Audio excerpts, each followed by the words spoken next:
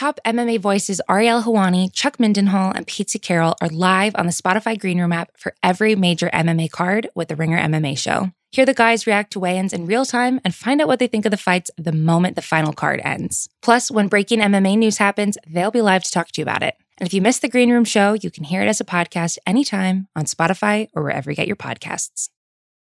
It's the Ringer Gambling Show, presented by FanDuel. The road to the NBA Finals starts now, and FanDuel is the best place to get in on the action.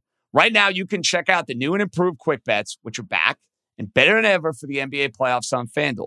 Find what you're looking for faster and easier with more props right at your fingertips. You can check out live bets like 3-minute markets and exclusive live bets like quarter player props, player assist combos, and more. So download the app today and bet with FanDuel, official partner of the NBA. The Ringer is committed to responsible gaming. Please visit rg-help.com to learn more about the resources and helplines available, and listen to the end of the episode for additional details. Must be 21 plus, 18 plus, and present in select states. Gambling problem? Call 1-800-GAMBLER. Visit rg-help.com. This episode is brought to you by Jiffy Lube. Cars can be a big investment, so it's important to take care of them. I once got a car that I started out with 25,000 miles on. I got it to over 200,000 miles because I took care of it. You know how you take care of a car?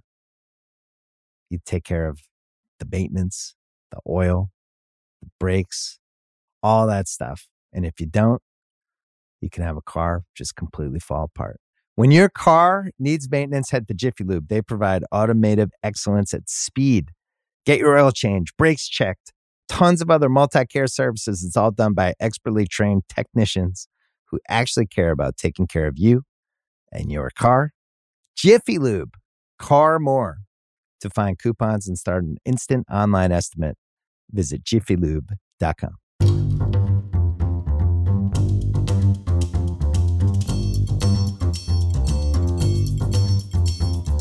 Welcome to the Ringer Gambling Show. This is Warren Sharp, joined as always by Ben Solak on the Wednesday preview show. And this is the best show of the week. We've got a lot to get through, and we got a lot of reactions too to get in from the Monday night game. We're going to talk about that momentarily. But Ben, before we jump into that, I've got to talk about the premier game of the week. I think there's no doubt about it. It is the late game. I love the way these games are lined up again this week. 7-1 PMs, 4 PMs. This is the last 4 PM of the day. The Buffalo Bills take on the Tampa Bay Buccaneers. And this game has takes on all sides of the ball here. I'm really looking forward to it. The Bills are off of a short week. But this Bills defense, Ben, has faced the following quarterbacks since their Week 7 bye. Mac Jones in a wind tunnel. Obviously, we just saw that. Trevor Siemian, who's a backup quarterback who is now benched for Taysom Hill. Carson Wentz in a rainy, windy game up in Buffalo. Mike White in making his third NFL start. A rookie in Trevor Lawrence and Tua. Now they got to go up against Tom Brady and the Bucs passing offense. Last year, this Bucs defense played the third easiest schedule of pass offenses. Last year, this Bills offense carried this defense. This year, the defense ranks number 1, but has played the fourth easiest schedule of offenses. On the season, the Bills have played just 2 top 10 offenses. This is also the first real game playing without top cover corner Tre'Davious White, because obviously last week's game doesn't count with Mac Jones throwing only 3 pass attempts. So what is your current take? Let's start on this side of the ball and not even talk about this matchup specifically. With this Bills defense, are they overrated based upon their schedule? What do you think about their defense in general and their ability to live up to expectations as being a top 5 defense? Yeah, I think on a show a couple weeks ago, I was talking about how most power ratings had made it as if the Bills were playing like the Falcons on a weekly basis. For not like over the first 9-10 weeks of the season, like they were just basically just playing the Falcons weekly. And that leads you to believe that in markets and in our estimation, they're overrated. I would have told you that the defense was less overrated than the offense. And I would have said that the defense is probably just a little bit overrated. We always, I personally, I should say, always love a defense that's greater than the sum of its parts. I love a defense that shows continuity and communication, right? And that's kind of how this defensive back 7 works for the Bills. But that sort of a team always kind of reaches the question when you get to playoff time of like, well, do they have the stars to hang? Like, do they really have the talent to just beat playoff team after playoff team after playoff team? The one saving grace for Buffalo there was Tre'Davious White. He was the star talent, right? He is the single star on the Bills defense, and now he's absent. So before the White injury, I would have told you, yeah, they're a little bit overrated. Now after the White injury, I'm really worried. And I thought, okay, this secondary can hang against the Patriots passing attack in bad weather. Little did we know just how bad the weather was going to be and just how much that was going to affect the passing game. Brady and the Bucs offense has been the best passing offense in the league down the stretch, just kind of abouts. Like they're in that conversation. And the variety of guys that they have, bodies that they have, different dudes they can throw to has always been the case in Tampa Bay. Makes it really scary for Buffalo because it's not like you no longer have White, who you say, okay, we put White on Mike Evans. We'll just kind of try to live with everybody else. You need to figure out a Mike Evans solution, a Chris Godwin solution, a Gronk solution, and a Leonard Fournette solution, probably in that order. That really sucks, man. It's very hard to come up with all four of those solutions. So at this point, yeah, I think we can say the Bills' defense is not the juggernaut that it looked like in the season, the juggernaut that some box scores would have it as in the season. And we shouldn't expect them to hold things down going in the backstretch. Yeah, and now they are going up against this Tampa Bay offense, as you mentioned, with all these diverse weapons. Tampa has admitted, Ben, that they need to play better offensively on the road. And it seemed like something that, if they're talking about it publicly, it's being talked about a lot behind the scenes. They just got done playing back-to-back road games, and they did score 30-plus points in each of those games, but they have been playing better at home. They've played 4 of their last 5 games on the road, though, and they dropped 2 of those games. And so we have not seen this Bucs offense really firing on all cylinders like they were doing at home. If you run through their schedule of home games, it's pretty astonishing how good this team has been playing at home. Mm-hmm. They obviously are 5-0. They won 31-29 against Dallas in week 1. Mind the score in terms of the margin as well as how many points they're putting up. They won 48-25 against Atlanta week 2. 45-17 against Miami in week 5, 38-3 against Chicago in week 7, and 30-10 against the Giants in week 11. They are averaging 38 points per game at home and only 26 on the road. 5-0, 4-1 ATS at home. So 5-0 straight up, 4-1 ATS, winning by almost 22 points per game at home. They're covering the spread itself by almost 11 points per game. Whereas on the road, they're not 4-1 ATS, they're 2-5 ATS. They're losing on average by 0.1 points per game. They're failing to cover the spread by 6 points per game. At home, Brady is killing it with the statistics. 20-3 touchdown to interception rate versus 16-7 on the road. His yards per attempt to success rate are all up at home. His EPA per attempt is plus 0.16 as opposed to only plus 0.04 on the road. He's been substantially better on early downs as well. This really is a strength-on-strength matchup when the Bucs have the ball with the offensive lines here, because their offensive line allows the lowest pressure rate in the NFL. The Bills lead the NFL in pressure rate defensively. If you get pressure on Tom Brady, you definitely are making a difference. You are lowering his yards per attempt by 2 full yards per attempt, which ranks 31st in the NFL. So in a nutshell, specifically the matchups, as well as let's touch on this pressure rate information. How do you envision Tampa's offense performing against the Bills defense? How should Tom Brady look to attack them? And how successful do you think this Bucs offense is against this beaten up a little bit Bills defense? Yeah, I think they'll be quite successful. And I when you talk about pressure rate, right? I very much, this is again like a sum of the parts thing. It's very much where I've enjoyed how the Bills have gotten into their pressure packages. I love that they're using a deep rotation and try to keep guys fresh. I love that they've invested Gregory Rousseau, Carlos Basham, AJ Epinesa, 3 round 1 or 2 picks along the defensive line. Who's the star, right? Who's the dude? They wanted it to be Ed Oliver. He hasn't been that. It once was Jerry Hughes. He's getting a little long in the tooth. It's not him anymore. This is a pressure by committee group. And accordingly, when you look at this Bills offensive line, which is extremely talented, but also has great continuity, has been healthy, playing together for a long time, it is tough to think about how Buffalo wins this unless they just get the best game out of their guys and Tampa gets the worst game out of their guys. And that's kind of what happened in the Washington game, right? Like Washington came out and just that defensive front been playing poorly, had a really, really good game, and Ryan Jensen didn't have his best game, and Ali Marpet didn't have his best game, and lo and behold, you get enough pressure on Tom, they're able to win that game. So it's possible, because offensive line play is just really hard and generally has some valleys and peaks to it. But in the aggregate, you trust this Bucs offensive line more from a talent perspective, especially because the Bills don't have the continuity advantage over them. So the games and the twists and the stunts probably aren't going to play as well. And if you can't pressure Brady like you're bringing up, then you ask me, how does Brady attack the defense? However he wants, man. Like that's the thing with how well Brady plays, how strong his arm still is at his age, and how many weapons they have. They are the ultimate take what you give us offense right now in terms of how they run their passing game. Their running game is we're going to do what we want. But in their passing game, it's all right. If you take away Evans and you got a safety over the top, we run Gronk down the pipe. And if you got blanket zone coverage, we're going to let Chris Godwin run on option routes. And if Leonard Fournette's free out of the backfield, we're going to throw it to him, because all of this is going to work.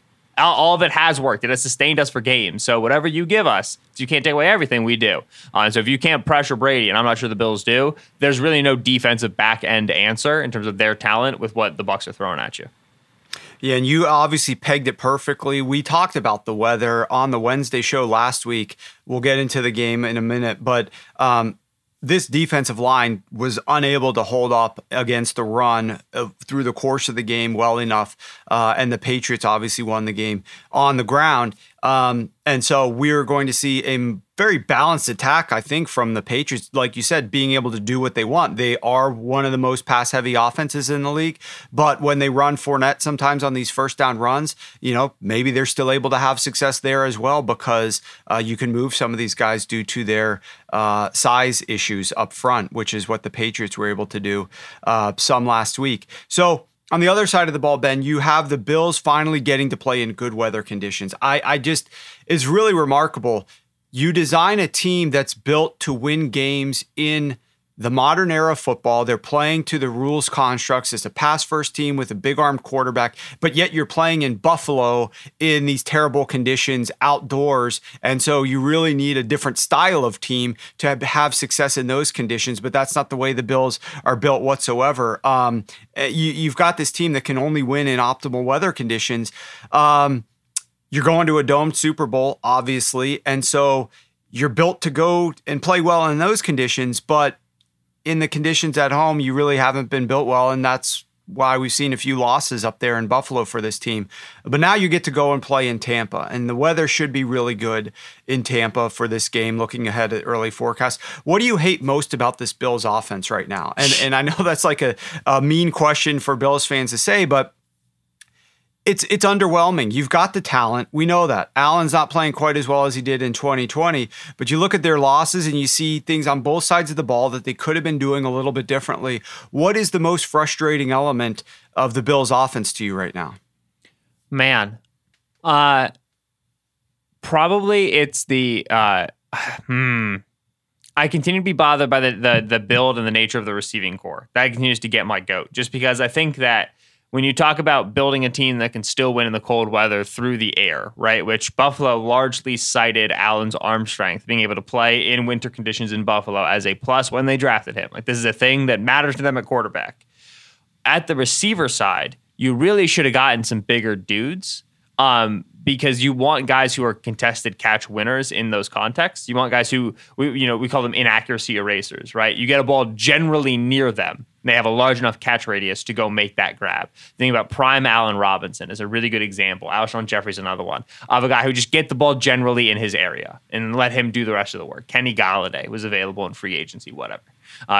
They built it for speed and they built it for quickness, and that makes a lot of sense, and it's good, and I get it. But then you have this game where they seem timid to throw the ball down the field, despite the fact that Allen's cut in the wind, and it's insane that he is. And the whole point of getting a guy with this arm is that he is. And he's cut in the wind, and they just still don't feel confident throwing it intermediate, which is what the offense is built for. And I if I had to guess why, it's because they don't really have good catch radius guys. Like, Diggs is a good catch radius guy because Diggs is good at everything, but generally, like, it's not their strength, right? Like, Knox didn't make the catches outside of his frame and through contact that he needed to really get them that key play. Even Gabriel Davis on his touchdown, like, that ball nearly bounced off his stomach. It was thrown with so much heat, and he was just so not ready for it that he nearly lost it. If you have those guys who can kind of erase inaccuracy a little bit better, then you feel more okay throwing the ball through the wind and knowing the ball is going to move around a little bit, but you get a guy with big hands and a strong grip, and you think he's going to be able to make that catch. And I guess that that absence continues to be felt. It was felt again for me watching them try to throw the football. I'm not sure that's the biggest problem.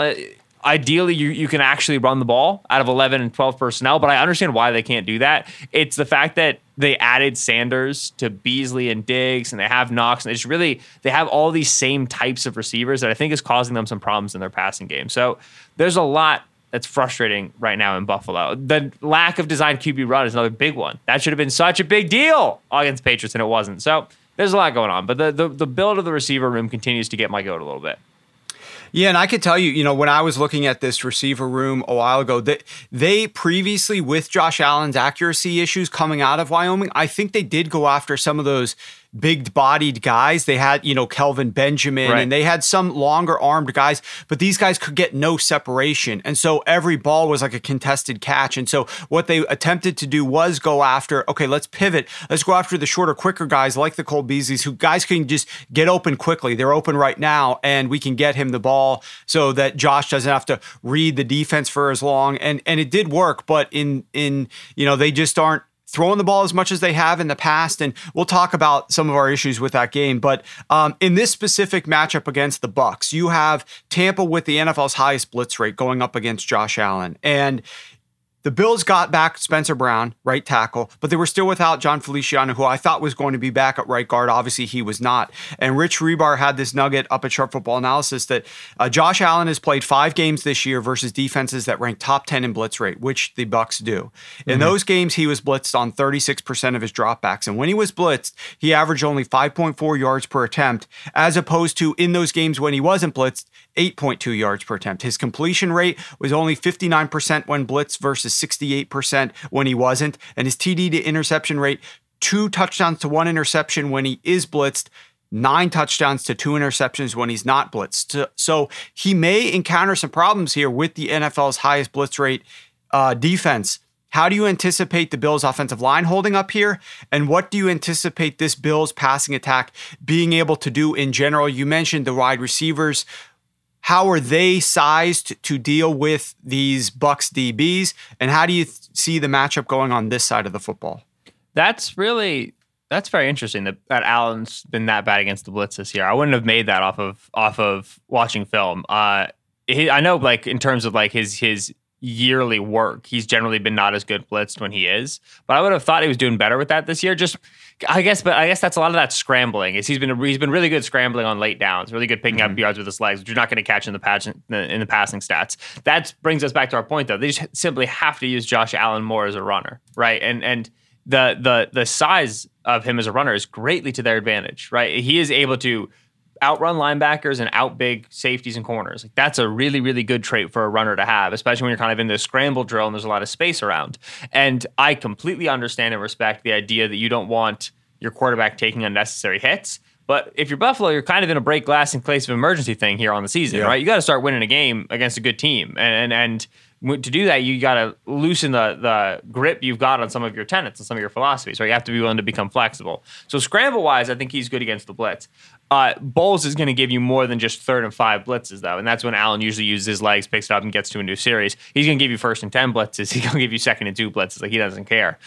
In that instance, I think that, your Bills' offensive line can perform better. I think they did perform better against the Patriots. I think they are getting healthier, and we obviously care about that.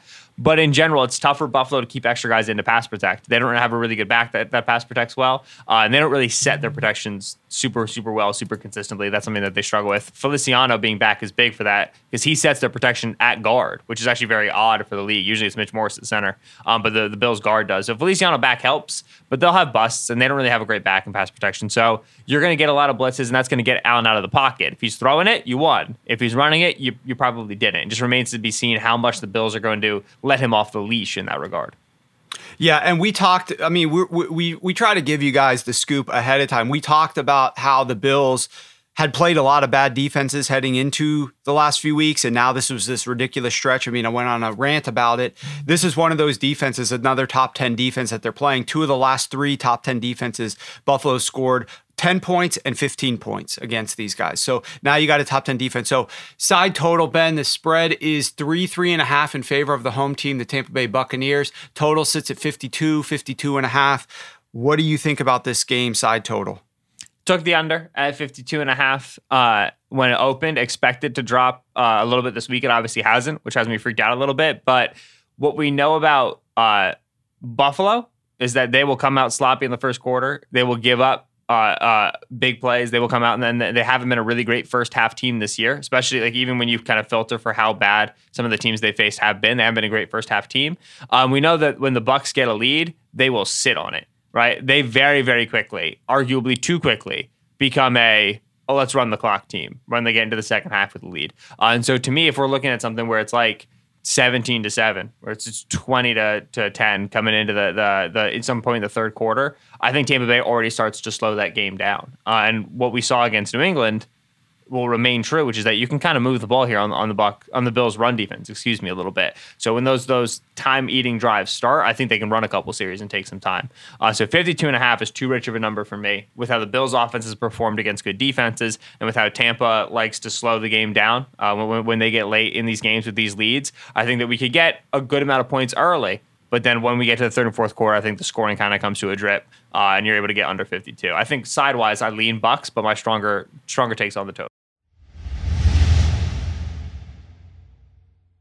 This episode is brought to you by Cars.com. When you add your car to your garage on Cars.com, you'll unlock access to real-time insights into how much your car is worth. Plus, view its historical and projected value to decide when to sell. So when the time is right, you can secure an instant offer from a local dealership or sell it yourself on Cars.com. Start tracking your car's value with your garage on Cars.com. Okay, speaking of a strong take, I'm going to limit this. We'll each take 2 minutes because we got a few more games we need to discuss. 2 minutes, I will interrupt you once that 2 minutes expires. Give me a rant on the game Monday night between the Patriots and the Bills. Talk to me about what the Patriots did there offensively and what your thoughts were.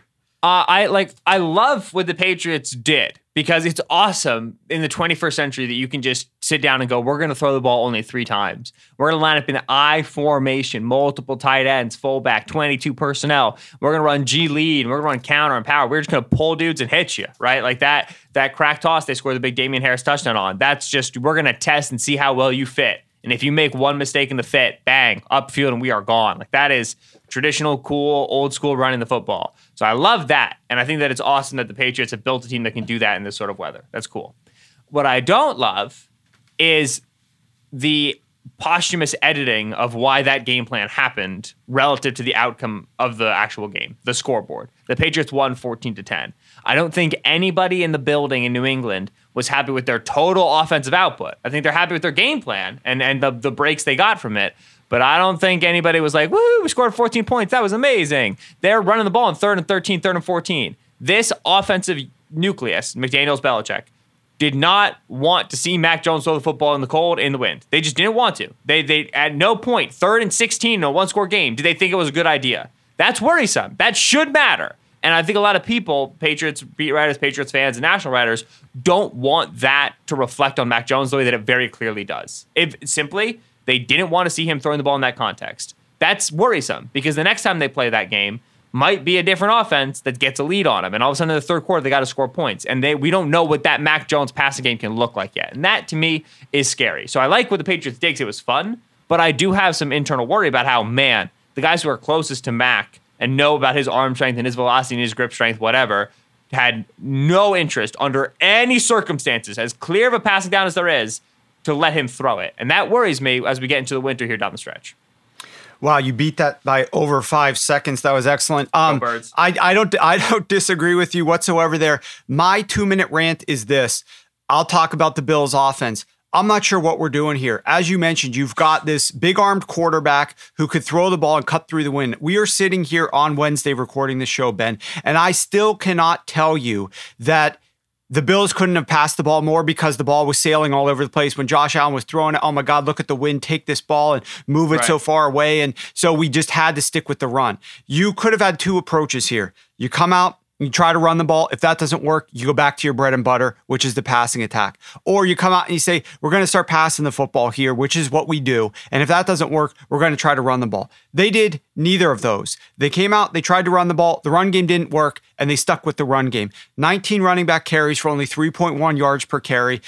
Josh Allen, forget his final statistics. Just like in my opinion, you should forget some of the efficiency numbers of what the Patriots rushing attack did. At the end of the day, that's generally irrelevant to me because of the way that the game was just being called on both sides offensively. Like you had a bunch of drops and you had a bunch of 3rd and 10 passes from Josh Allen when Patriots were doing cover zero blitzes and sending everybody. And of course, he was off of his mark trying to throw the football in some of those instances. Focus on the times at the beginning of that game where he was throwing the ball and he was throwing the slants and the in routes to Diggs or to Sanders or to Beasley. And these guys the ball was on them and they were able to catch it. Now, of course, Dawson Knox dropped a couple, but the ball was there and they were able to catch it. I still don't understand why they did not rely more on that strategy. And like you said, the run game of Josh Allen, I don't know what's going on there. I don't know what's going on in Buffalo, but something is different than last year. It appears to me like the team, maybe it's somebody telling the OC this or not, I don't know. They are not throwing the ball quite as much. They are running Josh Allen a little bit less. They're trying to use the ground game, and they're trying to be something that they're not really. And I think that needs to change, and I don't know when it is going to change, but it's been an issue, and they need to resolve that as quickly as possible because these games are must-win games down the stretch, and you only got one shot. Okay, let's move on to, again, we've got 2 big non-conference games this week, and then we got a bunch of great divisional games. Some are the rematch, some are the first game. Let's talk about this 49ers at Bengals, Ben. Last week, the 49ers could not run the ball efficiently whatsoever. Elijah Mitchell gained just 3 yards per carry, 66 yards on 22 carries. Jimmy G's averaging 10 yards per attempt. He almost throws for 300 yards on 20 completions. Now, he does throw a couple of interceptions, but they were pushing the ball down the field. Early downs, first 3 quarters, his ADOT, Ben, was 9.7 yards. His ADOT on these early down passes, that was 3rd longest in the NFL last week. Obviously, he didn't have a perfect day, but it made sense they would try to throw the ball, right? Because the Seahawks run defense is number 10 and the Seahawks pass defense is number 26. So you're going to have better efficiency passing the ball. But yet Shanahan goes 58% run on early downs in the first 3 quarters.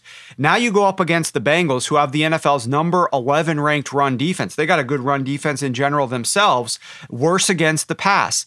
On the season, the 49ers have played 6 top 15 run defenses.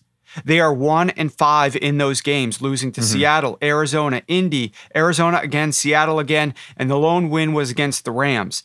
Elijah Mitchell's now in concussion protocol. We don't know what he's going to be. Deebo Samuel missed last week with a groin injury that, by the way, he suffered on a run play.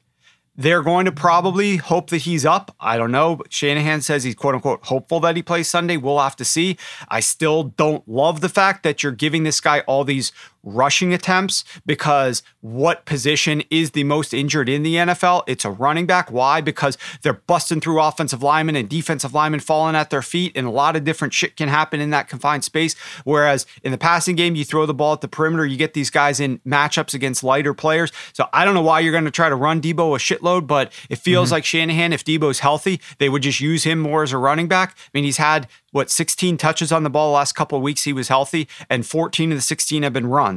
I don't love that. I don't know what your take is on that, but I'll give it to you in a second to share. But last week, the Bengals limited the Chargers to 4.2 yards per carry, only 42% success on the ground. They are weaker against the pass. We saw Justin Herbert obviously carve them up, 9.1 yards per attempt, over 300 yards passing. Some of those were deep shots on first down. We know that we love that, but we're not talking about that game. We love that, but we don't think that Jimmy G is going to throw the ball like that, but he did average almost 10 yards per attempt on early downs last week. Do you think Shanahan puts the ball in Jimmy G's hands and throws in this game instead of relying on the run game? How do you anticipate this 49ers offense attacking the Bengals defense, and does it see any success? Yeah, I think Shanahan lets him throw. I don't think Shanahan wants to. I don't think Shanahan will like it. I don't think he'll feel good while it's happening. I watched the Shanahan postgame presser after that Seahawks game, just because that game was such a the absolute just bowl of chaos. And he was asked about Jimmy's interceptions. And he was like, yeah, so the first one, we went the wrong way in play action. The linebacker made a good play. Second one, check down's right there. He's trying to force into triple coverage. And then he just kind of like clicks his tongue and goes, he's got to be better. You know what I mean? It's at this point, like Shanahan's expectations for Jimmy are like, stop doing this. Be better than this. Like it's no like develop the young guy, change the system. It's like, dude, we're already giving you the only thing you can do. And you're still making back-breaking mistakes. Like we just need you to be better.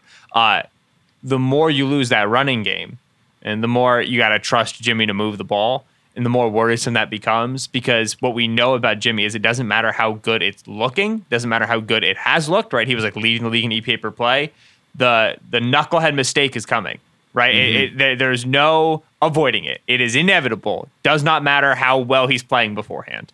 That is really scary, especially against a Bengals team that's really good at giving you different looks, changing things up. They got a good linebacking core, got a nice safety duo. They're able to clog up that middle of the field and they're able to do it in a variety of ways. And Jimmy's so faithful to the pre-snap picture he gets to the defense that against a defense like the Bengals, which is nice at disguising stuff up, it just does not project well for Jimmy avoiding that back-breaking mistake. The Debo thing also freaks me out because Debo's had some soft tissue issues.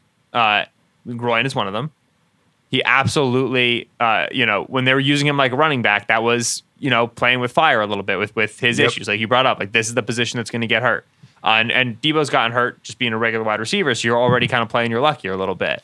I understand why they did it. I understand why it was necessary to the team, but it just really sucked that they lost that right before the Seahawks games. I think with Debo, they probably keep the running game alive and beat the Seahawks.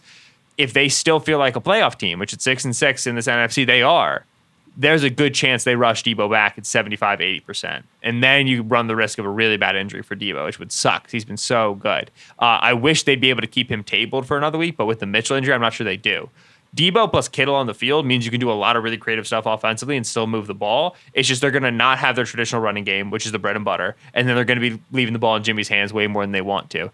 Would not be surprised if Trey Lance is available, if we see Trey Lance packages in this game to help the running game out a lot. Don't think it'll be enough. I think the Bengals are just too well coached. But in general, yeah, you got to really hand this thing over to Jimmy and hope you get Debo back and you can pass the ball well enough to replace that running game that you were relying on the last couple of weeks. So switching to the other side of the ball here, Jamar Chase caught 10 of 17 targets on throws, 15 plus yards down the field, weeks 1 to 7, and scored 4 touchdowns on those. Since then, Chase has caught just 1 of 9 targets for 16 yards on these passes, 15 plus yards down the field. The connection between he and Joe Burrow obviously is not working out, but I want to keep rolling and I'll come back to that question for you in a minute. The Bengals offense hasn't played very many good defenses this year. In fact, they have played the NFL's easiest schedule of opposing defenses. They've played just one defense that even ranks above average all year long, and that was the number 14 Packers defense. The 49ers have the number 9 defense in the NFL this year. They will be the toughest defense the Bengals offense will have faced.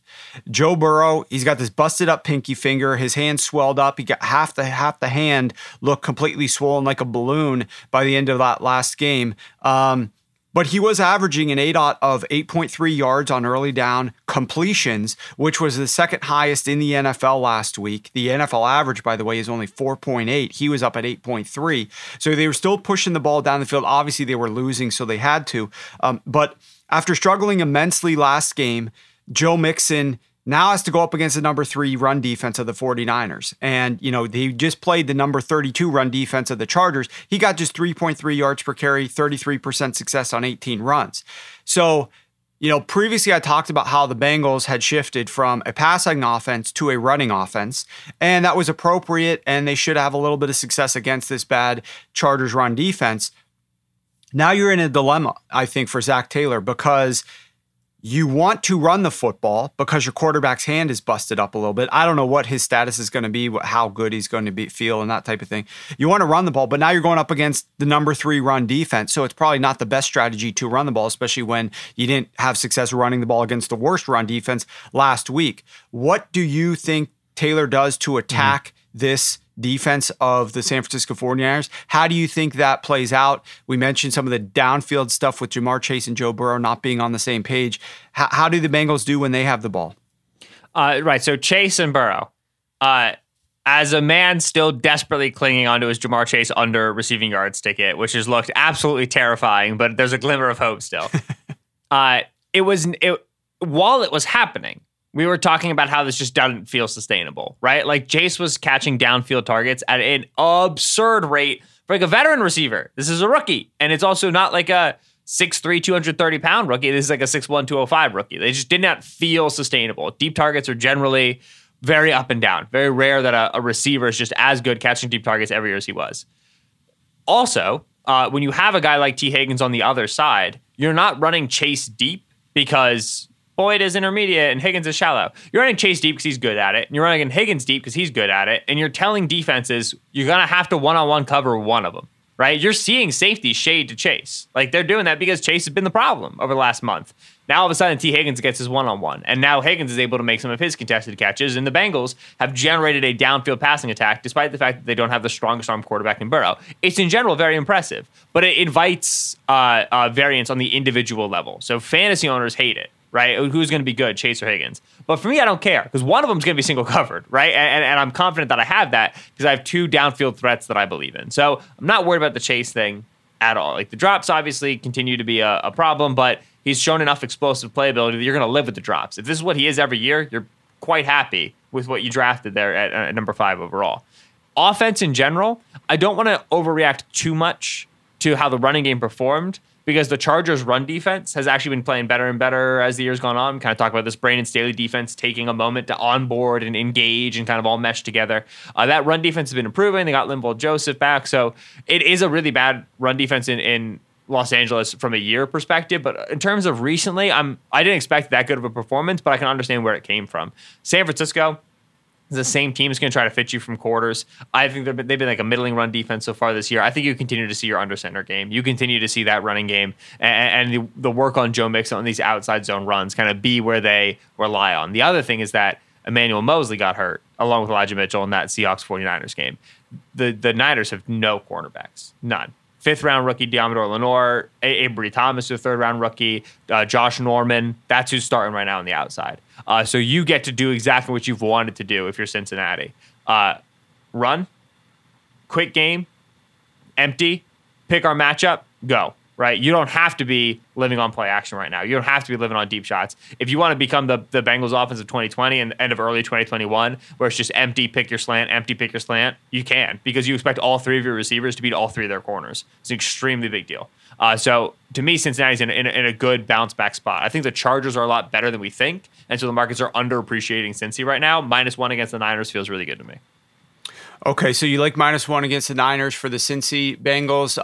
Total sits at 48.5, 49. I see popping at one spot. Any take on that? Feels correct, especially feels correct because we really just don't know where the Niners offense is going to be right now. The lack of Debo news plus the questions in the backfield make me not want to really touch anything on total right now, because while I think the Bengals can beat the Niners, I'm not sure just how many points the Niners can be able to put on the board when they're running the ball, which they'll probably still do early in the game. So total right now, I probably don't want to touch just because the inavailabilities. Still feel confident enough in that Bengals offense against the Niners defense that I'm willing to take the side. So now we're back to Russ. I want to get you a quick take on Russell Wilson. Davis Mills is the quarterback he's going to go up against this week. Obviously, we saw Tyrod get injured in last week's game. 60-second Russ take and thoughts on this game against the Texans right now. The Seahawks are favored by 7.5 on the road, must-win game. The total sits at 41.5. All right, my take on Russ. Firstly, he's going to be the next quarterback of the Philadelphia Eagles. He's going to drive me nuts. Secondly, he was very proud of his historic recovery from mallet finger, but it was very clear 20 hours a day, baby. Yeah, let's just out here rehabbing a finger. I still don't understand how that works. But anyway. He just moved it. Anytime he moved it, that's a rehab. Just finger going back and forth. Now you get a better play, more accurate play, just better quarterbacking down the stretch. Yeah, it just simply feels like he probably got healthier, right? Like the finger wasn't 100% back. This shouldn't be like a novel thing, but it kind of is because of how Russ positioned his whole recovery and yada, yada, whatever. With that said, it's not like they went out there against the Niners and like ran the offense like it was 100% back, right? It was a lot more shallow targets than we're used to. It was a lot more quick game than we're used to. They didn't push the ball downfield nearly as much or with the same degree of success as when they did. And they still made their crippling Seattle mistakes that against other more organized teams would have spelled a full Seahawking, right? A very classic Seattle giving away of a game against a team they should beat. So it's nice to get a win. It's nice to continue to be able to say you have that playoff chance. They're 4-8. They win out, they go 9-8, and they have a shot at the playoffs. But also, like, Jamal Adams is out, and he's been important to that defense. They got to refigure that whole thing out. They still continue to struggle rushing the passer. Like, this is the first life we've seen from Carlos Dunlap all season. They're not a very trustworthy team. So, okay, 7.5 against Houston. Yeah, probably. Sure. I don't think Houston can cover DK and Lockett. I think it's going to be a good Lockett game because of the zone structure. But I don't want to put the cart before the horse in terms of like Seattle being there. I think Russ is healthier. And I think that is a rising tide that lifts the whole boat on offense. But all the problems that existed pre-Russ injury, post-Russ injury, Geno era offense, like they still, it's week 14. They don't know how to be what they want to be in the passing game. So they're a difficult team to trust down the stretch accordingly.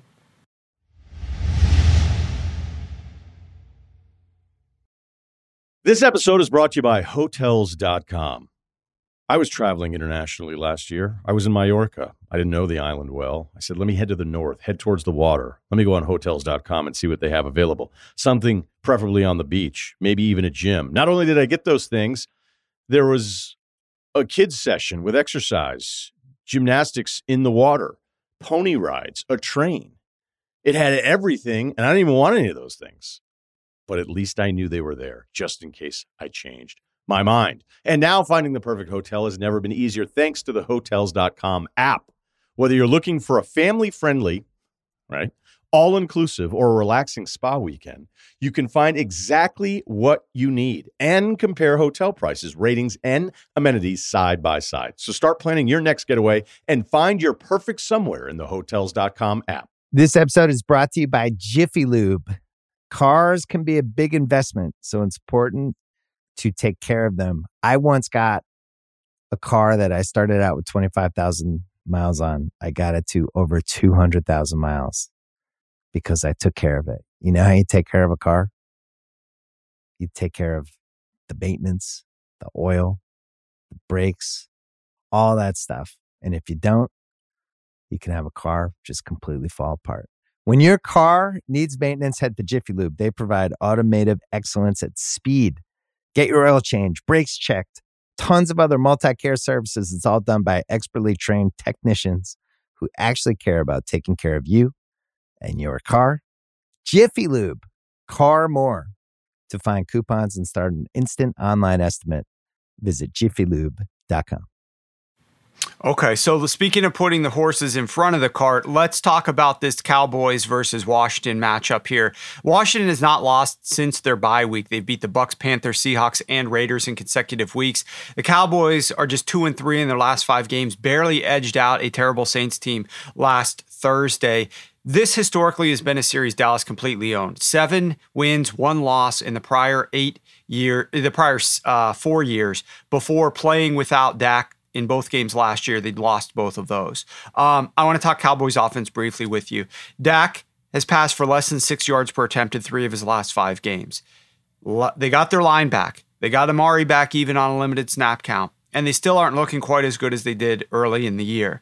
Washington, they're number 8 versus the run, number 30 versus the pass. It's a pass funnel defense. You want to try to pass the football against these guys. So one of the reasons why, teams that like to run, like the Seahawks and Panthers over the last couple games that the Washington football team has played, didn't have quite as good success. And then you got a team like the Raiders who didn't have good passing weapon or receiving weapons. They also didn't look quite as good because that's how you should be attacking this Washington defense.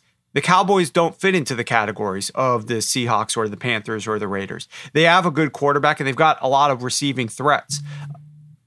What has disappointed you about this Cowboys offense? And more importantly, focusing on this matchup, how do you think they match up with Washington on Sunday? I am not worried about the Cowboys offense at all, which maybe is dumb. We've gotten 2 of the worst Dak games of the year over the last couple of weeks. They made the switch at left guard, Connor Williams to Connor Williams to Connor McGovern. I always think one of them's not named Connor. They're both named Connor. That I don't think has worked as they hoped. I don't know if they continue trying to ride it or if they switch back, but that's kind of weakening the offensive line play a little bit. They've obviously been dealing with like different injuries at different times. They got Gallup back, and then they lost Cooper, and they lost Smith, and then they had to move Collins off to the other side and move Steele over. Like there's just been like a little bit of upheaval there.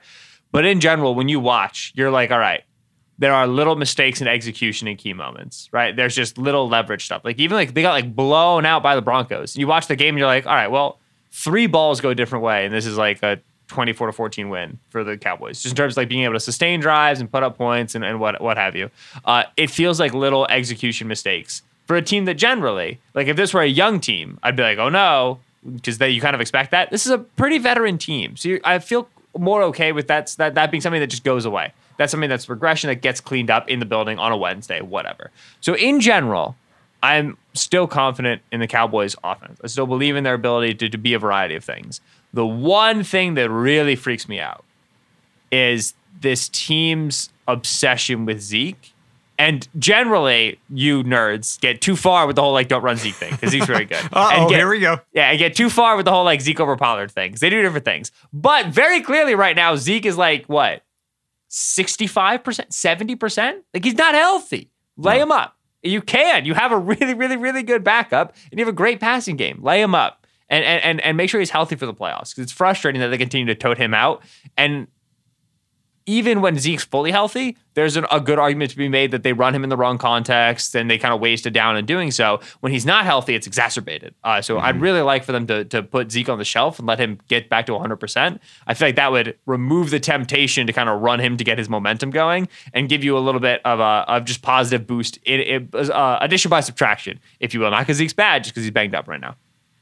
So speaking of running backs, now on the other side of the ball, you got Antonio Gibson. He has been getting healthier, and the ground game has obviously looked more efficient. They've been doing just enough to win these games offensively on this winning streak. Since week 9, Washington is averaging over 4 minutes per possession per drive, which is the most of any team in the league. So they're keeping the ball, the clock is running, and they're barely getting down there, but they're executing when they do. Washington has converted 50% of third downs since week 9. Their bye in week 9, which is second best in the league. They had converted only 34.7% prior to that, which was 6th worst in the league. Dallas, though, ranks number 2 defensively on third downs. How do you see Washington attacking this Cowboys defense? Do you think that they are able to pull out an upset, eke out a close win at home? Right now, they are catching 3.5 to 4 points at home, and this total sits at 48. Yeah, I'd love to see it. And in successive weeks now, I've not believed you're getting there. That's not true, actually. I had them against the Raiders. Against the Seahawks, I didn't think we were going to get there. Against the Panthers, I didn't think we were going to get there. And they did. And you use the correct terminology. They've been eking them out, right? They won their last 4.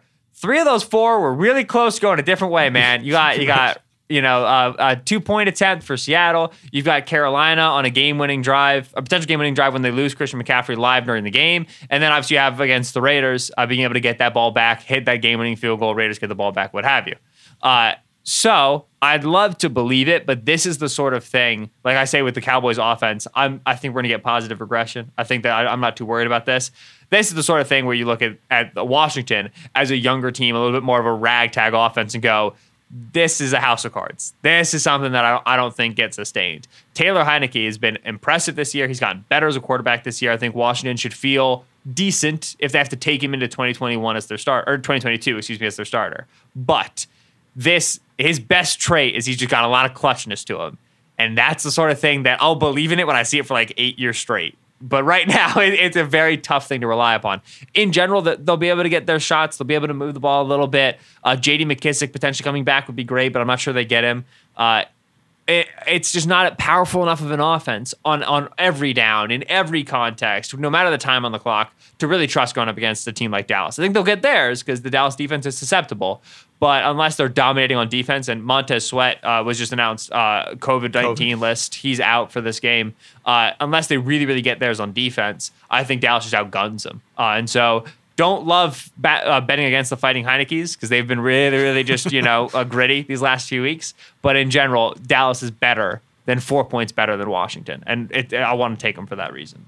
Okay, so you like Cowboys here. If you had to, the total at 48, you like the over, you like the under, or nothing? I think if I'm anywhere, I'm the under, just because I think we could really get a stinker from Washington offensively. I think the Dallas defense is a little bit better than it's looked the last few weeks, but I probably am not taking this one as well. The thing that really worries me about the total here, especially when we're playing on FedEx Field, is you can get a lot of like weird injuries in game on FedEx Field. You can lose footing. You can FedEx Field brutal. It'll affect more plays than you think a field might, and that kind of ends up being a deciding factor on point totals, a little bit less than it decides on the actual spreads because it affects both sides evenly. So that freaks me out a little bit. And then also this Washington defense is good. I don't think they're stop Dallas good, but maybe they are. Maybe I'm getting that wrong. And so I could see this going under. I'm stronger side than I am total here. Okay, so another huge game in the division that's going to set up for playoff seeding as well is Baltimore at Cleveland. Since week 9, the Browns are converting just 21% of their third downs into first downs. The Cleveland Browns have scored 17 or fewer points in 6 of their last 7 games. I'm not going to rattle off the scores. Just trust me, it has not been pretty. The Baltimore Ravens have scored less than 20 points in 4 straight games now. What the hell is going on with these offenses? First, let's start with the Cleveland Browns, Ben. Mm-hmm. You have a Ravens defense that's extremely injured right now, so much to the point that they are adjusting their offensive strategies in late game situations because they don't trust their defense, particularly their secondary. Baltimore's allowing a completion of 20 plus yards on a league high 21% of their completed passes, while 17.5% of the completions for Mayfield have gone for 20 plus yards, which ranks 10th amongst quarterbacks. But you don't really trust Mayfield that much. Cleveland likes to run. That's the Ravens' strength, is the run defense. They just held Nick Chubb in this last meeting to only 16 yards on 8 rushing attempts. The Browns have had an entire week to think about the game, evaluate, self-scout, and prepare because they played Baltimore, they had a bye, now they play Baltimore again. How do you think Cleveland attacks them here, and are they successful when Cleveland is on offense? Yeah, the Cleveland offense, man. You had the stat in there. I think they've converted 20% of their third downs. It's been since week 9. Yes. It was so good situationally, right? It was just like Kevin Stefanski was always just able to get in the right screen call at the right time. They were always able to find a run concept that worked. Oh, pin pull, counter, outside zone, whatever it is for this game, and then just hammer it. They just had these.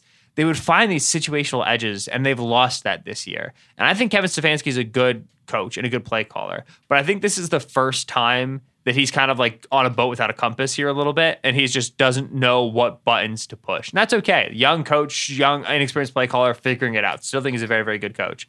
But I don't think they know the buttons to push right now. And like, no Odell. That kind of changes how you get into your personnel. No David Njoku for this game as well. That really affects your 13 personnel stuff, which is really their foundation, right? It's what they do more than any other team in terms of how much they run 13 personnel. So they're a little bit listless right now. And I think if you say, all right, let's go back to basics, we're just going to run the football a lot, it sounds great, but in general, you're playing for explosives. You're looking for the Ravens to bust because they do that, and that's fine. But the Ravens also get their TFLs, right? We saw that in the earlier game against the Browns. You also then are looking at the most injured secondary in the league, more than the Bucs, more than the Niners, the Ravens, and saying, yeah, we don't want to take advantage of these matchups. Like, that's nuts. You have to be able, with your starting quarterback and your starting receiver, to throw against Anthony Averett. Like, that is a must-have in the league. And if I'm in Cleveland, I look at that on offense, I go, I'm not sure Baker Mayfield and Jarvis Landry, Rashard Higgins, and Donovan Peoples-Jones win against the secondary. That's terrifying, man. Like, that's how you know your passing game is down real bad. So I think you see a run-heavy script, and I think you see they try to generate explosives with heavy gapped-out runs from Chubb and Hunt, and then their screen game as well. But it would be really freaking nice if they could just get like a good, heavy, like 8 catches, 80 yards, 1 touchdown, Jarvis Landry. We just think he can win. We have that to us. If they can't, they're in a really, really bad spot passing game-wise, and I'm worried that's what we see. And so I expect a run-heavy script. I expect some success, but the main thing for me is if I'm just like checking in on Cleveland long term, they got to be able to win on the outside. If they don't, then their outside passing game is nowhere and needs a substantial rehaul. Right. And speaking of needing to do some things differently, this Lamar Jackson passing attack is averaging only 6 yards per attempt, 6 touchdowns to 8 interceptions over the last 4 games. Last week was the first game all year. Maybe it was because they were going up against their nemesis, the Pittsburgh Steelers, but that the Ravens had Mark Andrews, Marquise Brown, Rashad Bateman, Sammy Watkins, and Devonta Freeman, who can catch balls out of the backfield, up. All these guys were up, ready to roll. First game all year. Didn't really seem to help all that much. Baltimore scored a touchdown on only 5 of 45 possessions in that span of games, and that ranks 30th in the league at 11%. What are your expectations for the Ravens offense in this rematch, given the fact that they only scored 16 points in the victory 2 weeks ago, and now you're coming back to them again playing the Cleveland Browns? Expectations are such that the Ravens are definitely a better offense than they've been the last few weeks. But I do think that, I was big on the Lamar MVP hype train a few weeks ago, just because this offense was so injured. There were so many issues, offensive line, receiving core, running backs, and yet still they were keeping the boat afloat because Lamar just has so much talent. And now you've seen what it looks like when Lamar just doesn't play as well, right? There's no saving grace to this team that is not Lamar Jackson's plays. And now that we've seen that for a couple of weeks, I think you continue to believe this offense is better than it was, but it's somewhere in the middle, right? And it comes down to just how good of a Lamar are you getting. The problem is that right now, teams have a way to neutralize Lamar. It's not like the solution that every NFL defense thinks they'll eventually find. It's not that. It's because of how many injuries they've got. But if you just can zero blitz, right? Talking about what Miami did, what Pittsburgh did situationally. If you can zero blitz, you get one body flying at Lamar right away. You're telling him he can't process from the pocket. He has to go scramble drill. You're going to take away timing stuff. And they can't really run the ball into that either because they don't have good enough running backs. So they try to run speed option stuff into it, and it just doesn't work. The fact that Greg Roman doesn't have that answer right now is maddening and frankly embarrassing for a guy who calls himself an NFL offensive coordinator. I don't like to say stuff like that with my chest, but it is. If they come out with an answer, great. If not, Cleveland's going to get their situational stops. Cleveland's going to get their turnovers. I don't think you're going to get 4 interceptions again, but you're going to get your turnovers because they showed in the first game that they had against the Ravens that they're able to get that pressure on Lamar against this really bad offensive front. So I continue to have faith that we're going to get a good high-scoring Ravens game because Lamar is just that talented. It's not something that I want to bet on because with what we've seen defenses able to do, generate pressure and generate turnovers off of pressure over the last couple of weeks, there is an end somewhere, but it's conditional on Roman figuring out a solution, and I can't tell you what week that's going to be. So I'm looking forward to seeing it, and hopefully it comes before the end of the year so they're ready come playoff time. But right now, we have no idea of where he is and what he might improve. So this total sits at 42. Any thoughts over under there? It opened at, I want to say 43. Yeah, 43 and a half. Yeah. So I took the under at 43 and a half. Sloppy game, expect turnovers, expect mistakes from both quarterbacks. You can get really worrisome things in that, right? You can get defensive scores and all of a sudden the scores run up. It is low 40s, but I took the under there. I probably wouldn't take it any lower than 41. Just like last week, I'm on a lot of unders. Side total, I must stay away. Divisional game with 2 offenses right now that are kind of taking a punch in the mouth here in the second half of the season. I think somebody plays better than we've seen them play. If I had to guess, honestly, it's probably Cleveland, but I'm not putting money on that guess. So to me, this is an under, and then stay away from the side. Okay, quick thought on trend here. I'll share that historically, teams that lost last weekend are short dogs of 4 or less points, have only hit about 52.7%, which is barely making money, but it is making a little bit of money if you bet those things just situationally across the board in this trend.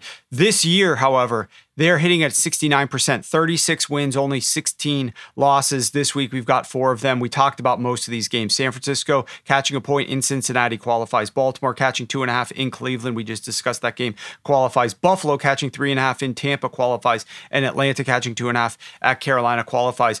Before we spend 2 minutes on the Thursday night game, Ben, let me just ask you, for the listeners, are there any bets that you've already fired off that you really like strongest things that you are looking at this week that we haven't discussed already?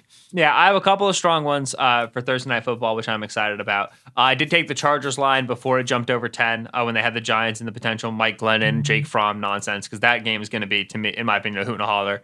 I have the under on Bears-Packers. I had the under on Rams-Cardinals as well, which are both our primetime games. Those totals sit at 43.5 and 51.5 respectively right now. I would still take the under at 51.5. for Rams Cardinals, definitely before it gets below 51. And for those short dogs, it's funny, the one we didn't talk about, Atlanta plus 2.5 against Carolina, I have the money line as well. Atlanta's playing better. I'm not saying they're good. They are playing better, objectively. And the loss against the Patriots looks more embarrassing box score-wise than it actually was. The loss against the Bucs was a much closer game on the field than it looks like in the box score. The fact that they're a dog against Carolina, with the fact that Carolina is right now in complete dissolution, firing Joe Brady, still no McCaffrey, Newton's looked horrible, to me that's very, very silly. So I love Atlanta, plus 2.5 and money line against Panthers. Okay, very good. Let's talk Thursday night. I want you to give me your pick on this game and then explain why, if you do have a pick, if you got a pick on the side total. So right now, the Vikings are laying 3 to 3.5 points at home, which is about where it opened. Some spots were at 4. And right now, the total sits at 43 to 43.5 points, which is a 1.5 below where it opened at 45. Side total, do you like anything here? And if so, why? Yeah, well, so I do like Vikings -3. I do think that they're a capable team of getting that job done. With that said, you should know by now, Warren, if we've got props out before the Thursday night game, that's where I'm looking. Because that's why I've been able to do good work this year. No Adam Thielen, had KJ Osborne, their third receiver, opening up at 34.5 receiving yards. That number is too low. If they could live in 13 personnel, and only put Jefferson on the field, they would, but they can't because Irv Smith's also out. They don't have that tight end depth. So maybe you see an uptick in CJ Ham and a 21, 22 personnel, but Osborne's just going to be on the field a lot. And the two receivers that are on the field for the Vikings run a lot of routes and they run downfield. We need 2 catches to get to over 34.5, depending on where that target distribution comes. And against the Steelers, you can get that. These outside corners aren't great down the field. So KJ Osborne at 34.5 is, to me, not an appropriate line. The other one that is a fun one, which you should always be very careful when you take touchdown scorer props because they're mostly for fun, but you can get Tyler Conklin at plus 240. Once Thielen went down, Conklin became the red zone target against Detroit. He had the vast majority of red zone targets on a passing script in the second half against the Lions with Thielen gone. And he was 2 inches away from scoring a touchdown on plus 333, I think his line was against the Lions. Down to 240 is good. It's not far enough.